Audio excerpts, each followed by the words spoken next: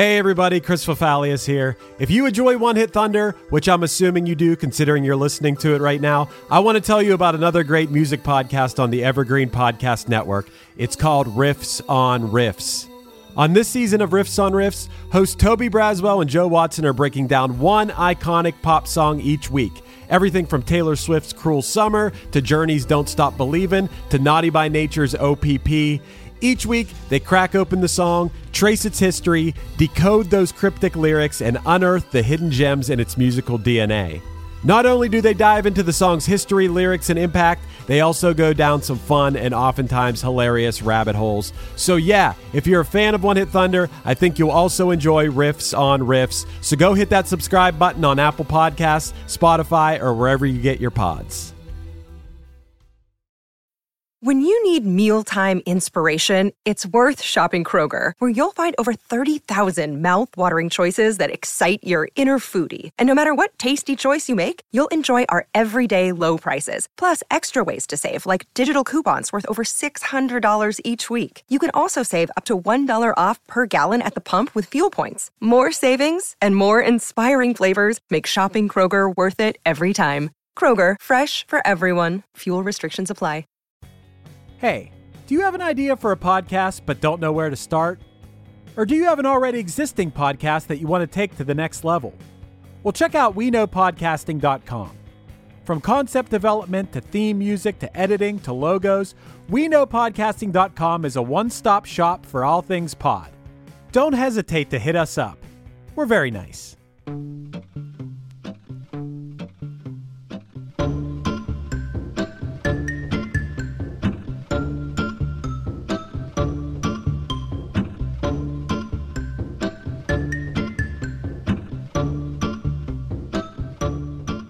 This week, we're joined by Mike Myers of the Songwriting for Guitar podcast to discuss Gautier's heartbreaking mega hit from the summer of 2012, Somebody That I Used to Know. Should we all be addicted to Gautier's certain kind of sadness, or should we cut him off and make out like it never happened? Stay tuned for this fun dive into an artist that was surprisingly a one-hit wonder in the U.S. But that was love to make us still remember.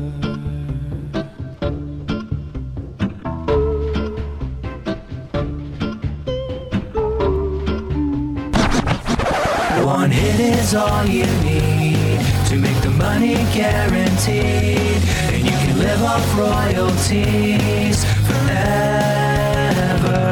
And it makes me wonder, is it just a wonder, or is it one hit thunder?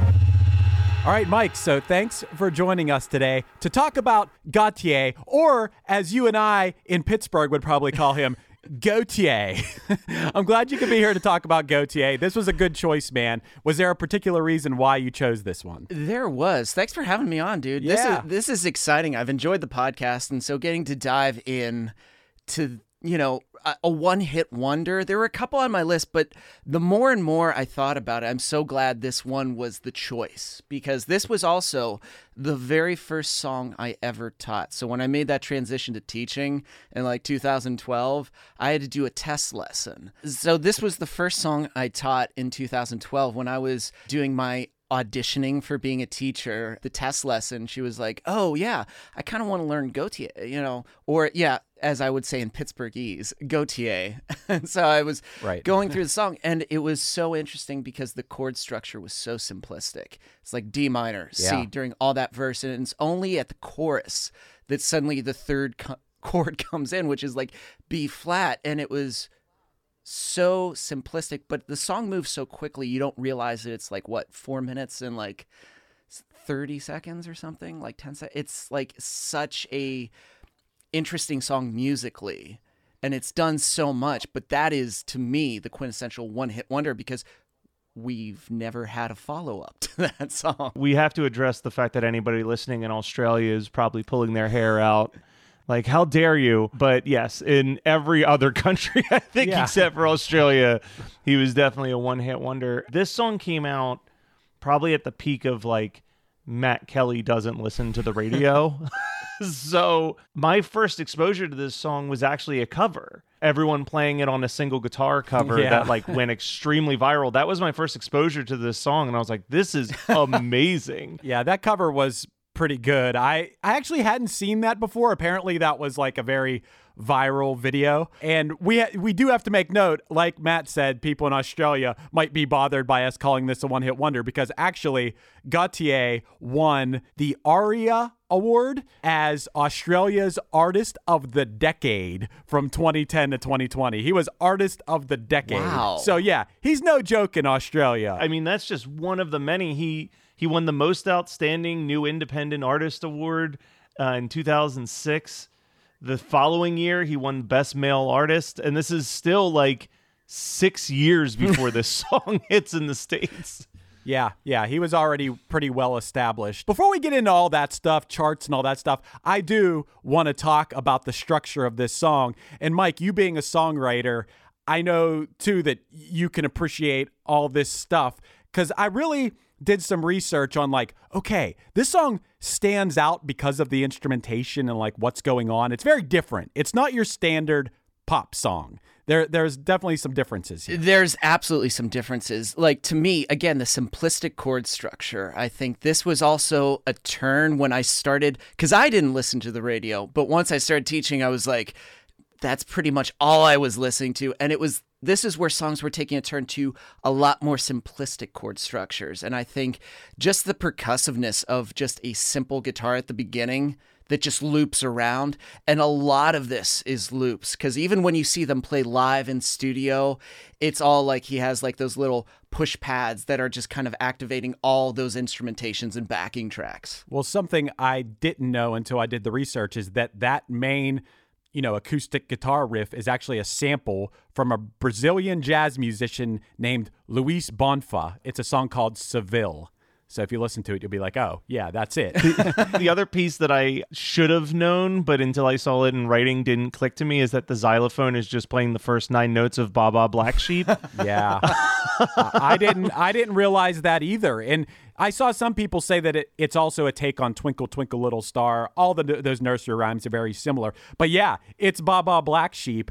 And that's a really good point. I'm not sure if that's a xylophone or a glockenspiel. I think you're right. I think it's a xylophone, right? Yeah. Mike, as you being a songwriter and a teacher and everything, I wanted to talk to you about this concept that Matt just brought up. Is this thing that I've noticed in popular music, and especially I just recently did an episode of someone else's podcast about Blink-182, and I brought this up in that episode, not even thinking about the fact that we were doing this episode, but this concept of using nursery rhyme melodies in pop music, and people subconsciously, their ears are attracted to that. Blink-182 does it like crazy. I swear every Blink-182 hit is some sort of simplistic nursery rhyme style melody. And this song for sure has it in the Baa Baa Black Sheep. And I will say that even my band has been guilty of it at one point. And I'm going to point this out, and I don't know if people would have noticed this. If you happen to like my band, we have this song from back in 2006, and it's from our album 37 Everywhere. And the song is called For the Second Time, which I always jokingly say is my least favorite Punchline song ever. It's a very like over-the-top emotional ballad that's like a real bummer. But in the bridge of it, to match up with like the lyrical content, the guitar lead is London Bridge. It's the melody of the London Bridge melody. I think this is a very common thing in pop music. Were you ever think about this at all? I do. I think it's because we want melodies that pull someone in that feel familiar, but isn't like a slight ripoff, but at the same time is easy to digest, easy to replicate, and hold on to. And that's why I think nursery rhymes are great, because when you're a kid, these are things you're constantly singing. Everyone knows, regardless of whether they feel they can sing it in pitch or in tone, they can replicate it back. And so it makes sense that if you're trying to do something that's commercial, popular, gain notoriety, make it memorable, make it simple. And so to make that connection between the two and modify it, Like, it's almost like sometimes I feel like certain songs growing up, I remember like the na na na na, na, that sort of like even rhythmic pattern of na na na na is used consistently because it just stays with you. It's so funny you say that. You're talking about like when you're like teasing somebody and you go na na na na na. Well, when you did that, you know what the first thing I thought of was? What? That Journey song that goes na na na na na na na na na na na. And my brain went My Chemical Romance. The na na na na na na na na na na. It's definitely a thing. And when I did some research on it, I saw some comments about people saying that not only are those nursery rhymes familiar, but they're also soothing. That's a very good thing to say about this song, about somebody that I used to know, that when it starts, you're coming right with that melody right off the bat. And yeah, it sounds soothing. And it isn't until the chorus that it becomes not so soothing. But those first two verses, they're very soothing, calming. Even the way he's singing is very subdued and chill. I think that line too is a great representation of something that's multi-purpose. Like when it's meant to be the hook, it's the hook. When it's buried behind when he's singing, you don't know. It fits it and complements it, but it's multi-purpose. So it's not just like, I think from being, from a punk background at first, I was always like hammering on large guitar lines, and then suddenly there was nothing. But to have a line that fits all throughout the song is predominant now in music, where you're finding that constantly. Yeah, it becomes the focal point of your ears at the beginning, and then it goes off into the background, along with the bongos. And the bongos and the percussion in the song are played in a tango pattern,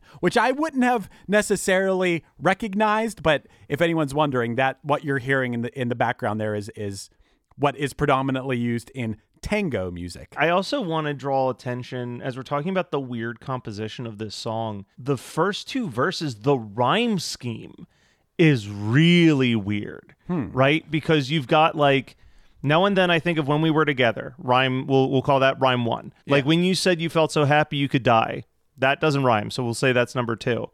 You told myself that you were right for me, 3, but I felt so lonely in your company, 3. But that was love, and that's an ache that I still remember. Back to the first line rhyme. And then that first line rhyme comes back in at the end of the second verse, but it's not at the start of the second. Like, it's very interesting how it walks that line of like a non-rhyming poem, but it does have a very abstract rhyme scheme simultaneously. Matt, do you know what this is? Do you know what this is? I don't know if you don't realize what this is. These verses are limericks. These are limericks. Oh. That's the flow of a limerick. And yeah, you maybe usually in a limerick that second line would rhyme too. But if you were like saying this as if it was a dirty joke, you would say, now and then I think of when we were together, like when you said you felt so happy you could die, told myself that you were right for me, but felt so lonely in your company, but that was love and it's an ache I still remember. That would be to the, what's that like limerick that everyone, there was an old band from Nantucket. I feel like that's the start of the joke, and I never know what the actual end of that joke is. I assume it's something that ends in fuck it. Right? I know that I'll say that the second part ends around so big he could suck it. I know. Okay. All right. Okay. That makes sense. All right. You're right. This is like a limerick. Right. It's just it's not a normal thing for a pop song. Right. To have a limerick rhyme scheme. Yeah. And Mike, to your point about that simplistic, well, what is a sample, but that guitar riff is there's a back and forth to it. It's just back and forth and back and forth. And that back and forth is also reflected in the lyrics, that you have this back and forth. That's the whole theme of the song, right? You're hearing this song. Eventually, Kimbra comes into the song, who, by the way, Kimbra is awesome. In preparation for this episode, Kimbra was an artist where I was like, oh, why have I never listened to Kimbra before? And that's why I'm so glad we do this podcast when this kind of stuff happens. But this song is, you're hearing this song, a back and forth between two people's perspective of a breakup, So the whole time you're hearing that first two verses, chorus, you're hearing it from Gautier's perspective, aka Gautier, aka Wally DeBacker. Wally DeBacker, you're hearing his perspective, but then you're hearing Kimbra's perspective. So, you could listen to this song being in his shoes or her shoes, depending on what your situation was in a relationship. And it's almost like the music reflects that, if that makes sense. And if you take that intro guitar, that guitar part, so the guitar's going back and forth, so there's constant movement between that, dun, dun, dun, dun. But his melody at the first start of the line, now and then, is really flowing and not fast-paced. So it's almost like you're getting that contrast where the guitar takes care of that rhythmic back and forth, but his melody is flowing. And so they're not kind of fighting each other. They're working together, which makes it draws you in automatically. It is. It did sound way different, still sounds way different than anything you would hear on pop radio, which all builds up to that chorus, which, oh, baby, is that a chorus? Because he's made you wait for it. You've been waiting, like you've gone through 2 verses, an intro and 2 verses, and you haven't even hit it yet. But once you hit it, wow, it is so fun to sing along with. And Mike, we did a episode about EMF Unbelievable at one point where for the whole episode we were doing ohs. That was a whole episode full of that. But how fun is this song? Because you get to hit almost, it depends on where your voice lies. For me, it's right at that point of maybe cracking in that first verse, which is that real nice when you can hit that. Then the second line comes back down and you get to go falsetto. It's so fun to sing along to. And I got to do it right now just to show how fun this is, because you get to go, but you didn't have to cut me off. Make out like it never happened and that we were nothing. And I don't even need your love, but you treat me like a stranger and it feels so rough.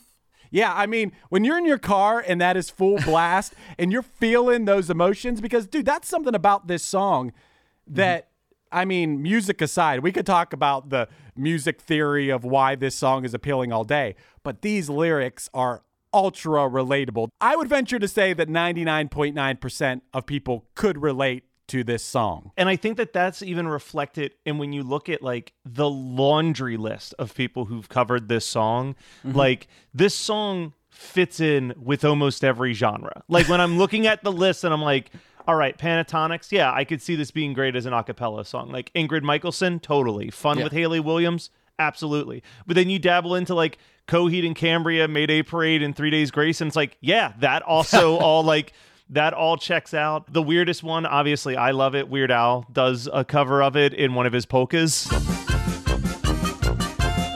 you're just somebody that I used to know. Now you're just somebody that I used to know. Like any genre, it sounds good. Like it has that raw emotion. And this was in such a weird summer. Like I want to talk about the summer of 2012 for just one quick second, because for the most part, if you look at like all the songs that were number 1 hits, they were like a hit for maybe a week or two, right? You had like LMAFO, Bruno Mars, Rihanna, Taylor Swift. These were the 3 songs that were the longest seated number 1 Billboard song in order of like, I'll just... Fun We Are Young sat at number 1 for 6 weeks. Yeah. Super indie song. It got beat out. It got dethroned by Gautier, which sat there for 8 weeks. So we had an entire summer of indie rock, and who came to bring the pop back and dethrone Gautier? Carly Rae Jepsen, Call Me Maybe, which sat at number 1 for 9 weeks. It was like we had our sad boy summer, and now it was like, yo, we need to fucking party now. Let's get get Carly Rae on the line. It's time to dance. That was a good summer of music. I really think. I mean, I love Carly Rae. Even I think that's great. I think everybody knows you love Carly Rae. Yeah, Totally unrelated. And it's Everybody Talks, Neon Trees. That was another one during that whole summer. I think was around that, because I remember that whole season of teaching. Call Me Maybe. Taylor Swift.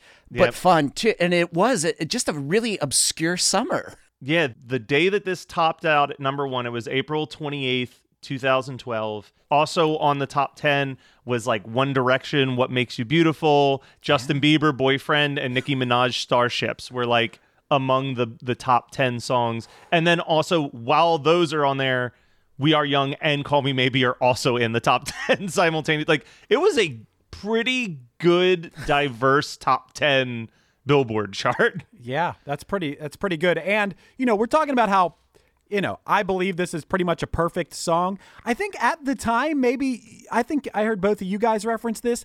I think maybe I wasn't paying attention very much to what was popular. And I think when I heard this song, it was already after there was a bit of a backlash against it. I think people were just sick of it. I think maybe it was one of those deals where, it was number 1 for 8 weeks or something, and people were getting tired of it pretty quick. To match the perfect song, however, there was also a perfect music video that went along with it. That music video, which now has 1.8 billion views on YouTube. Another day is here, and you're ready for it. What to wear? Check. Breakfast, lunch, and dinner? Check. Planning for what's next and how to save for it? That's where Bank of America can help. For your financial to-dos, Bank of America has experts ready to help get you closer to your goals. Get started at one of our local financial centers or 24/7 in our mobile banking app. Find a location near you at bankofamerica.com/talktous. What would you like the power to do? Mobile banking requires downloading the app and is only available for select devices. Message and data rates may apply. Bank of America NA, member FDIC. Ready for a head-bangingly good time? Dive into the world of heavy metal with the Brutally Delicious podcast. Here, we don't just talk music. We welcome you into our heavy metal family. Join us for candid chats with legends and rising stars. We go beyond the typical interviews, exploring raw emotions and the life-altering impact of heavy metal. So whether you're a diehard metalhead or just curious, join our family and let the headbanging begin with the Brutally Delicious podcast. I mean, we're talking about a song that is still considered one of the best-selling digital singles of all time because it sold over 13 million copies digitally alone. This song was insanely massive, but I mean, we've talked about it on this podcast. There is a very common theme of bands having a massive first single and then people get burned out. Like, we even got to talk to Scott from Dishwalla, and he said, like, we wanted to put out another single, and the record label was like, Counting Blue Cars is still crushing on the radio. We can't muddy the waters. He even said, like, in retrospect, I think that hurt us because, like, people just got sick of hearing that song. Right. It's a fine balance there. Yeah. And it's interesting, the videos that you mentioned, like, there are so many parody videos. Like, they're countless. And even the crappiest parody video still has like 1 million plays and they're so diverse too. Well, I think that comes into, like you said, it's like this soothing nursery rhyme. You know what I mean? Like, it is perfect background noise. You know what I mean? Because it's not like overly complicated. Like, this is, when you think of like song that's playing when you walk in Starbucks, like this is like the soundtrack to like someone going to get coffee, because it's got that repetitiousness to the two chords. It's, until the chorus hits, it's very like whispery and soft. So like, it's similar to what I was saying when we did our Frontier Psychiatrist episode with drum covers, right? Like, because it's a steady beat for the entire song, that means that someone could do a really interesting, intricate drum cover. And we've seen some amazing guitar covers of this song, because you basically are, the normal riff of the guitar is just a bass line back and forth between two notes. So you can have someone like a Mike Dawes who's like, I'm going to play multiple parts of this song simultaneously on the guitar because I just need to keep that one bass line going back and forth. And then I can get really technical and weird on it. Like, I think that when something is so simple, it allows for so much experimentation to come out of it too. And the melody does a line plus 3. I took a melody class like a long time ago, and he pointed out that hit songs have this kind of 3 hooks. So if you think of the, but you didn't have to cut me off, no, happened and now we were nothing. He's taking words and making it a 3. He'll say a phrase, then take either 2 words or one particular like word, cut it up, and then it's a 3. And instinctively we're like, that's a hook. And it just grills it in our head over and over. Yeah. And that's, I mean, we've talked about that too. The songs where it's like, there's so many hooks. This song, there's not really a non-catchy part to it. It's weird because it's catchy, but it's also like one of those things where like, if you were to hand me these lyrics without me having context of the song, I would be like, this isn't going to work. Like this, like lyrically, it doesn't feel like it would be something that like people would be able to quickly memorize and like sing along with from start to finish. But it works. It just works. Hey, I got to talk about Kimbra's part a little bit too, because just from an instrumentation standpoint, I believe that is the first part of the song where you hear the mellotron come in, and I am a sucker for some mellotron, man. And yeah, and her voice fit perfect. So there was supposed to be some Australian superstar, not specified who it was, but was supposed to do the female part. I don't know who it is. They didn't say.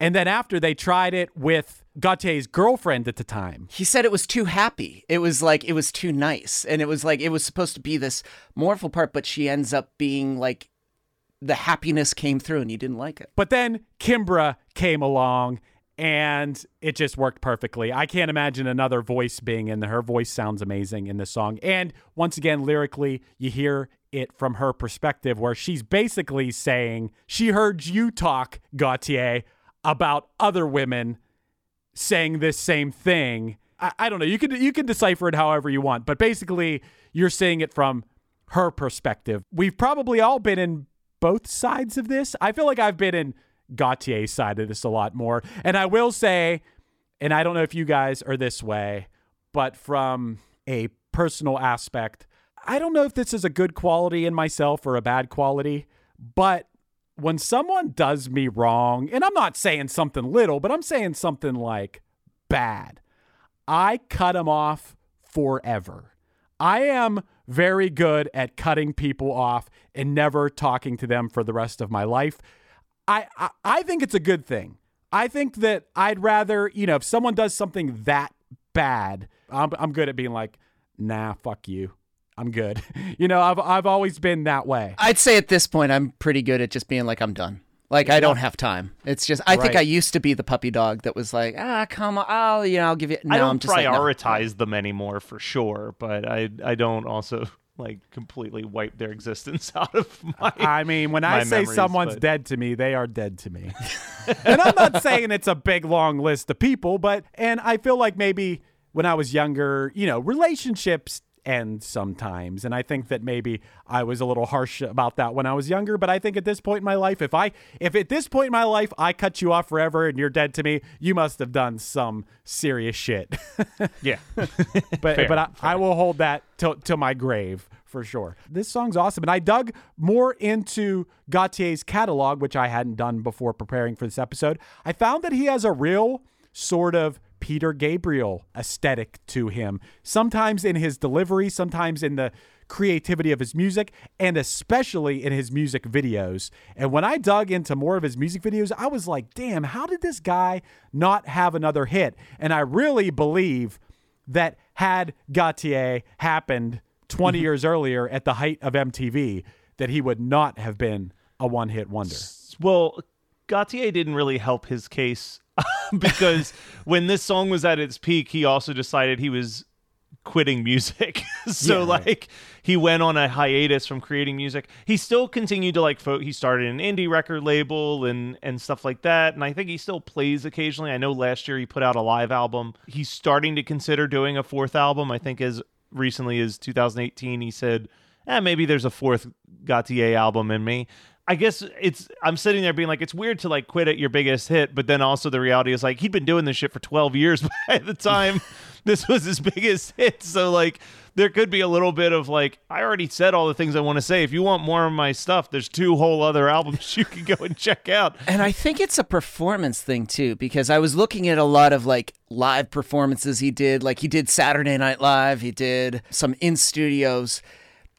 It was very kind of cold a little bit. It was not really, and what I love about the song is the backing layers. His voice sounds so good, tripled, quadrupled, and all the harmonies. And so they have that in the live setting, but it's kind of I kind of want to listen to the song.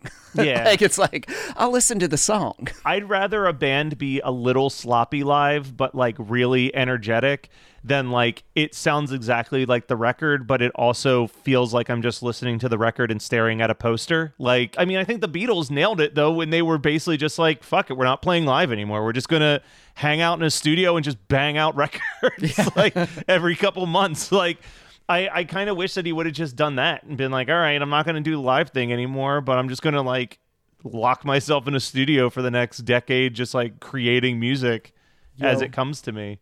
I mean, he also plays in a band called The Basics, so I think he gets out his musical urges through that. But I'm about to make you guys really love Gautier right now. Okay.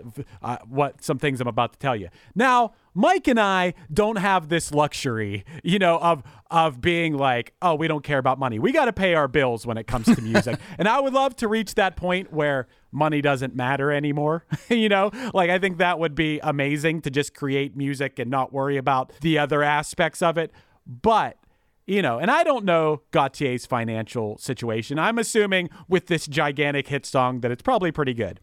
But, he said that he would maybe make another album in the next decade. And I respect that he wants to make another album when he artistically feels like he wants to make it and not because it's a cash grab or something. But everything I've read said that Gautier doesn't care about money. He doesn't monetize his YouTube channel, which, by the way, like I said before, the music video for this song has 1.8 billion views. So that's some serious money that Gautier is just like, nah, I'm good on that. Yeah, just leave it on the table. Obviously, Luis Bonfa's people came after him because of the sample. So instead of going to court, Gautier was just like, nah, just give him half. He gave him 50% of all the money made from the song. He doesn't sell his music for commercials. Doesn't allow his music to be used in commercials.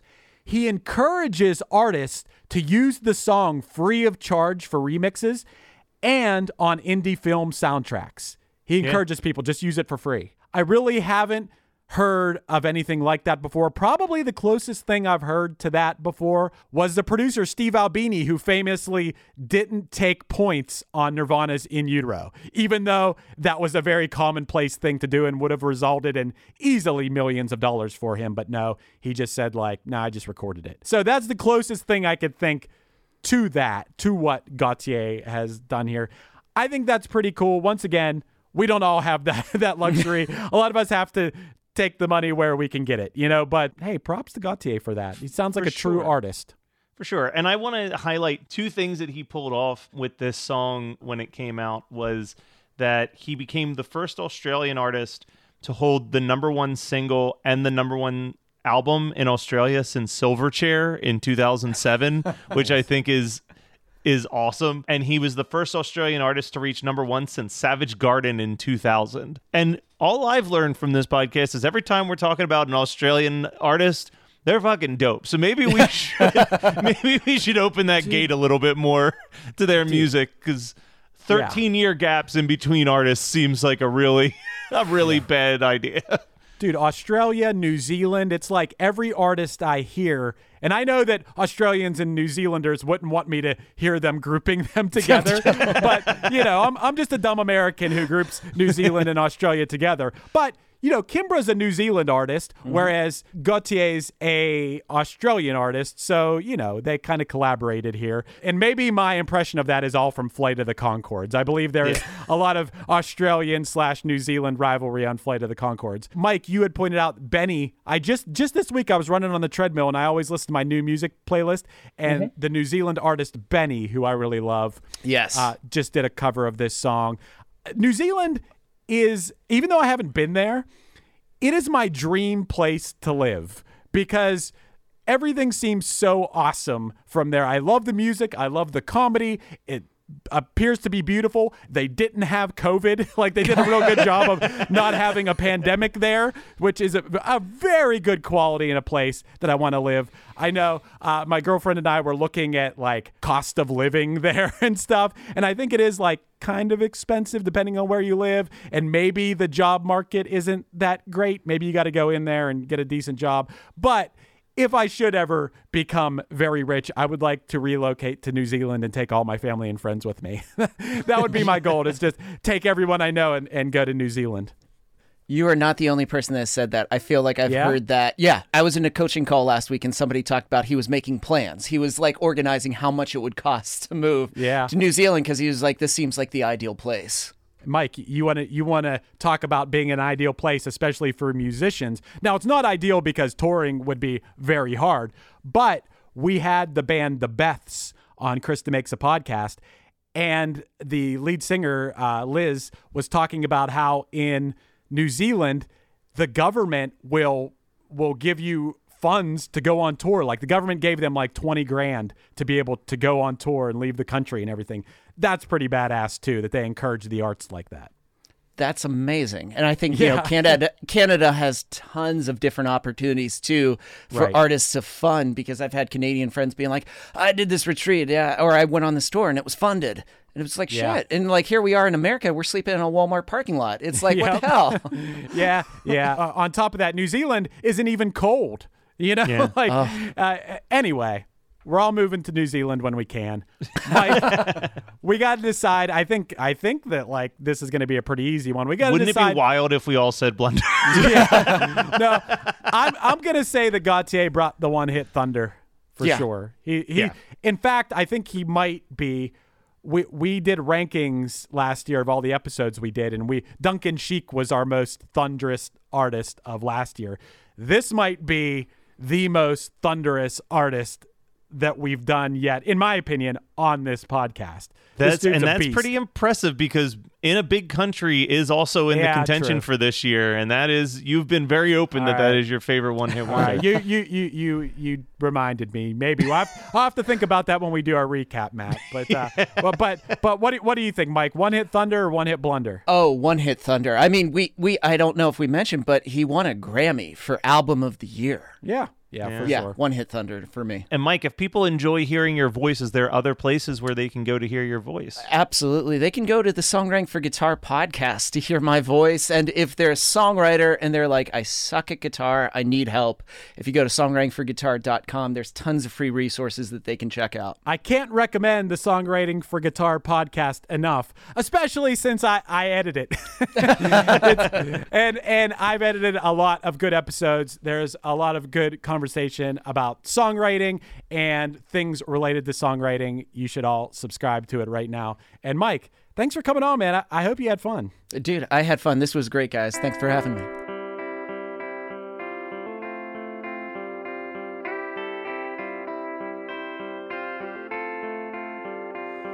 This bed's got too much room.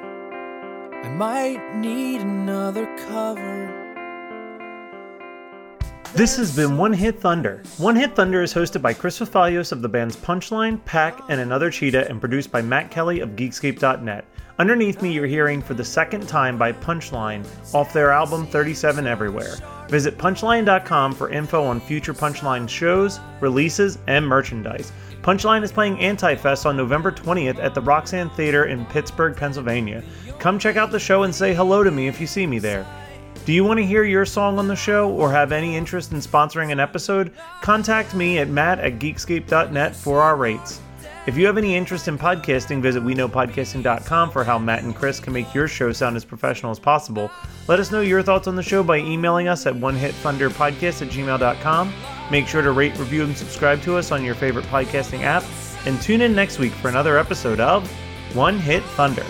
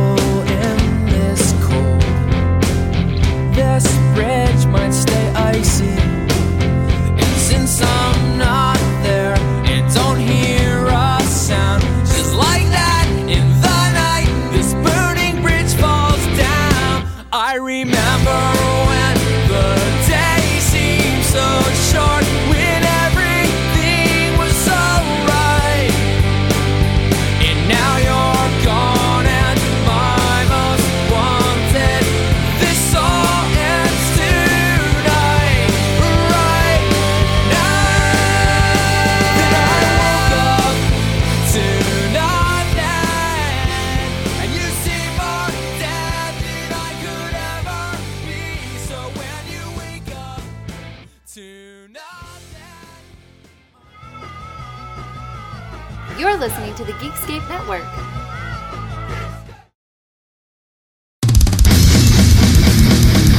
Ready for a head-bangingly good time? Dive into the world of heavy metal with the Brutally Delicious Podcast. Here, we don't just talk music. We welcome you into our heavy metal family. Join us for candid chats with legends and rising stars. We go beyond the typical interviews, exploring raw emotions and the life-altering impact of heavy metal. So whether you're a diehard metalhead or just curious, join our family and let the headbanging begin with the Brutally Delicious Podcast. This is Krista Makes, guitarist and vocalist for Less Than Jake, and host of Krista Makes a Podcast, a songwriting podcast where every week I'm joined by an amazing guest to break down the writing, recording, and release of one iconic song from their career. In our giant evergreen back catalog of episodes, we've had rock legends such as Dee Snider and Huey Lewis, punk rock favorites like Mark Hoppus, Fat Mike, and Brett Gurewitz, and up-and-coming artists of today such as Liz Stokes of the Beths and Genesis Owusu. We've had guests from all genres and styles of music, and I guarantee that if you peruse our back catalog, you'll see several episodes that'll make you say, man, I gotta hear that. Whether you're a fan of music or a creator of music yourself, you'll take away a whole new appreciation for the songs you know and love. Krista Makes a Podcast is available for free on all the places you could possibly listen to podcasts, and new episodes come out every Monday.